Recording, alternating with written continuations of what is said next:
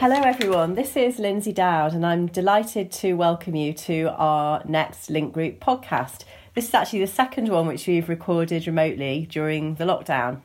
With continued volatility in global markets, a situation which unfortunately looks set to stay, at least in the short to medium term, we thought it would be timely to look at the implications of the current economic situation on M&A and other corporate action activity. What trends are we seeing? What types of deals are still going ahead or on hold? And to what extent are previously agreed deals perhaps subject to renegotiation or restructuring? Can the past experiences of 2008 and 9 point to certain trends which might emerge? And are concerns that equity markets are not actually trading to reflect the full impact of the current challenges influencing the structure of corporate transactions? Well, I'm delighted to be joined today by Kit Atkinson. Kit is Head of Capital Markets in Link Group's Corporate Services Division.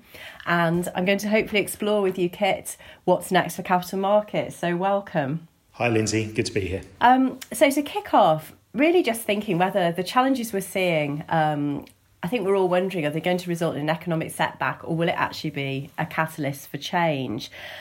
And I thought perhaps if we just start by exploring what effects are you actually seeing in the industry of the current crisis and what impacts are anticipated on IPOs and other corporate actions? Sure. So I think a lot of what we're seeing so far has been fairly predictable. I think a lot of projects across IPO markets have been placed on hold. What we are seeing is a number of inquiries around cash shells, particularly offshore structures, potentially gearing up for a future acquisition spree, obviously looking to acquire some distressed assets potentially over the course of the next year or so. In terms of broader IPO activity, most transactions have been put on hold. Obviously, people's financial circumstances now are materially different to where they were just a few months ago. So at the very least, their equity story, their views of how their business will develop over the next few years will need to change materially. In terms of M&A, transactions that are suitably advanced are progressing. We've seen some turbulence around the Moss Bros acquisition with the Crew Clothing founder or owner looking to try and withdraw his offer, but a decision pending with the PTM there. I think most of those transactions will complete, although in some cases the timetable will have taken a hit. But we're quite hopeful for next year in terms of people taking advantage of perhaps lower prices, lower valuations, distressed assets.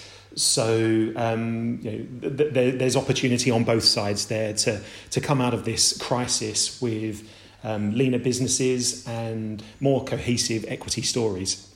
Interesting. And in terms of past experiences, we obviously alluded earlier, we saw something fairly similar in terms of a downturn in 2008 and 2009. Does that point to certain trends which we might see emerging again, or are we really in a different space this time round? I guess easiest to characterise as the same but different. Businesses are still going through very challenging times. They're going to have to raise funds. In a lot of cases, it's been described as a race to recapitalise. Many businesses will have to go through that exercise. I think two key differences this time round. Firstly, the banks are in a much better condition, so there are alternatives in some cases to equity finance. Some businesses clearly are continuing to do well. We're seeing traditional defensive sectors still continuing to deliver as we'd expect to in any economic downturn. Food retail, tobacco, healthcare, things like that are still delivering. And we've seen that reflected in our recent dividend monitor as well. These are the businesses that continue to pay their dividends. For those businesses that do need to raise capital, we're in the first stage of that process so far. Those businesses that perhaps need to raise smaller amounts of capital, and by smaller I don't mean smaller in absolute terms, but smaller relative to their market cap. So we're seeing fundraisers of less than 20% at the moment, conducted on an accelerated book build basis, whereby essentially their institutional placings completed within 24 hours. What we're expecting to see over the coming months is the larger fundraisers where people need to raise more than 20% of their issued share capital, and that needs to be done through with the production of a prospectus and through a rights issue or an open offer. And that very much follows the pattern of 2009, where it was really the middle of 2009 where 8 months after Lehman Brothers fell that we started to see those large preemptive offerings come to market. It needs to be noted, and most of our clients will be aware, that obviously the Preemption Group have relaxed their guidelines on a temporary basis until September. So companies can now look to raise up to 20% of their issue share capital through non-preemptive means. And that's up from either 5 or 10%, depending on the circumstances, as was the case previously.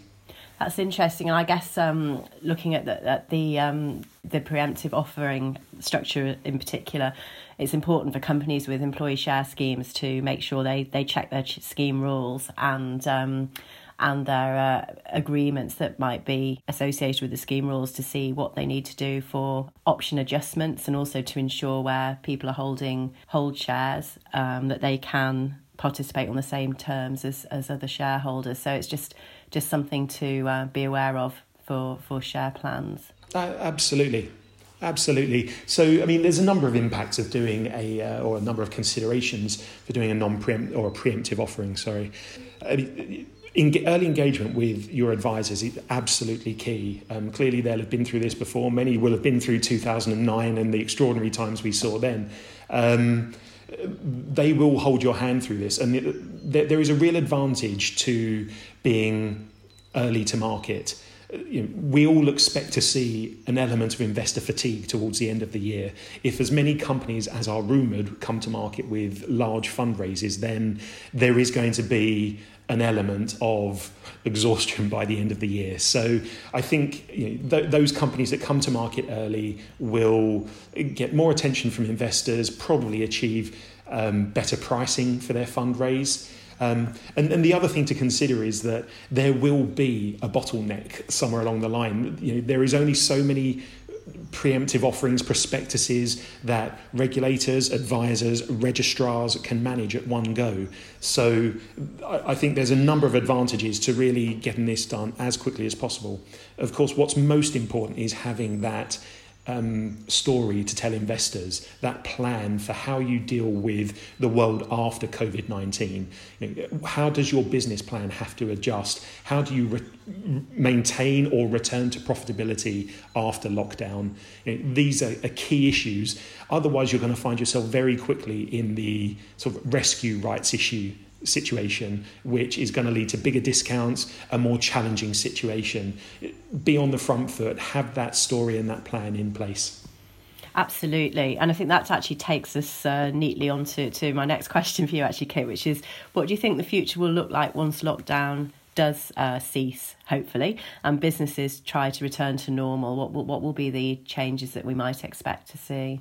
Well, we've had the various alphabets of descriptions on the recession, whether it's a V shape, a U shape, or an L shape. I mean, I guess at the moment we are starting to hear talk of relaxation of lockdown rules, but I think a lot remains to be seen. I think we need to see what happens in those markets that released lockdown early. Do they see a second spike? What do we think happens come the autumn? Is there going to be a return of cases which leads to a second lockdown? We really are into unknown territory at the moment, and with so many businesses effectively shuttered, it's very difficult to say. I think most people have disregarded the V-shape sharp bounce back. For all of the government's efforts with the furlough schemes, business loans and things like that. There is clearly going to be a huge economic impact here, and it's going to be felt globally. So at the very best, we're looking at a U-shape, a deep U-shaped recession. So I think businesses need to think, particularly sectors that have been impacted particularly by this, which is non-food retail, entertainment industries and things like that, need to think about what the new normal is going to be. How do we enjoy these pleasures? How do we enjoy these services whilst honouring social distancing and things like that? Clearly, most restaurants, for example, they're going to see the number of covers that they can host halve potentially post-lockdown. That has a material impact on their business and their business model. So, each business is going to be different, but they need to do some deep thinking about how they respond to this crisis. Of course, we are not immune to that, so we're thinking about ways that we deliver our services remotely into the future. And the most obvious example of that is the delivery of general meeting services, remote or hybrid general meetings. And I know we've produced some material around that. That's clearly going to become a new normal. And I think something you referred to earlier, which was this crisis as a catalyst for change. We're all learning to work remotely. We're all going to have a very different attitude to work from home. The old air speech commas around work from home will probably disappear after this. We're all going to be much more accustomed to it, much more accustomed to the technology that we're using, be that remote meetings, video conferences and things like that.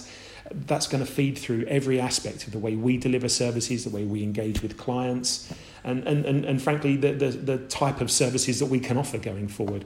So, of course, what we're going through at the moment is very, very challenging, very difficult. But looking to the future, there is the potential that this could be the catalyst for change, what we needed to drive us forward to the next stage of digital service delivery. So there are some opportunities looking forward to the future as well. Thank you very much, Kit. That was extremely interesting. And I think ending on that note of catalyst for change, it's a good positive note for us to end on. Lots of challenges out there with the economic instability, but let's hope there's positives coming from this and that change is good. So if you are a company out there, a business going through issues like these, we'd be delighted to hear from you and hear your experiences. Have you had to restructure an intended deal or are you going ahead and see the positives that may be coming through in the markets? Please do get in touch. In the meantime, everyone, please stay safe and please keep clapping our incredible NHS. Thank you.